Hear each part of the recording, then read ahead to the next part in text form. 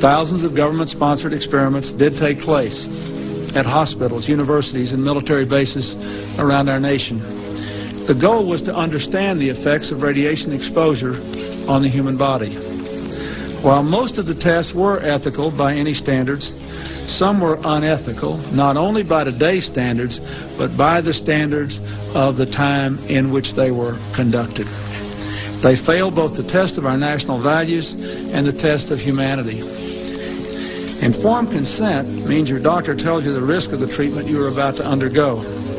In too many cases, informed consent was withheld. Americans were kept in the dark about the effects of what was being done to them.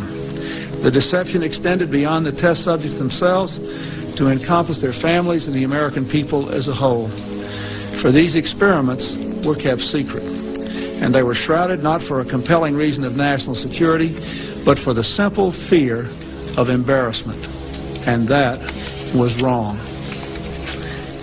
So today, on behalf of another generation of American leaders and another generation of American citizens, the United States of America offers a sincere apology to those of our citizens who were subjected to these experiments, to their families, and to their communities.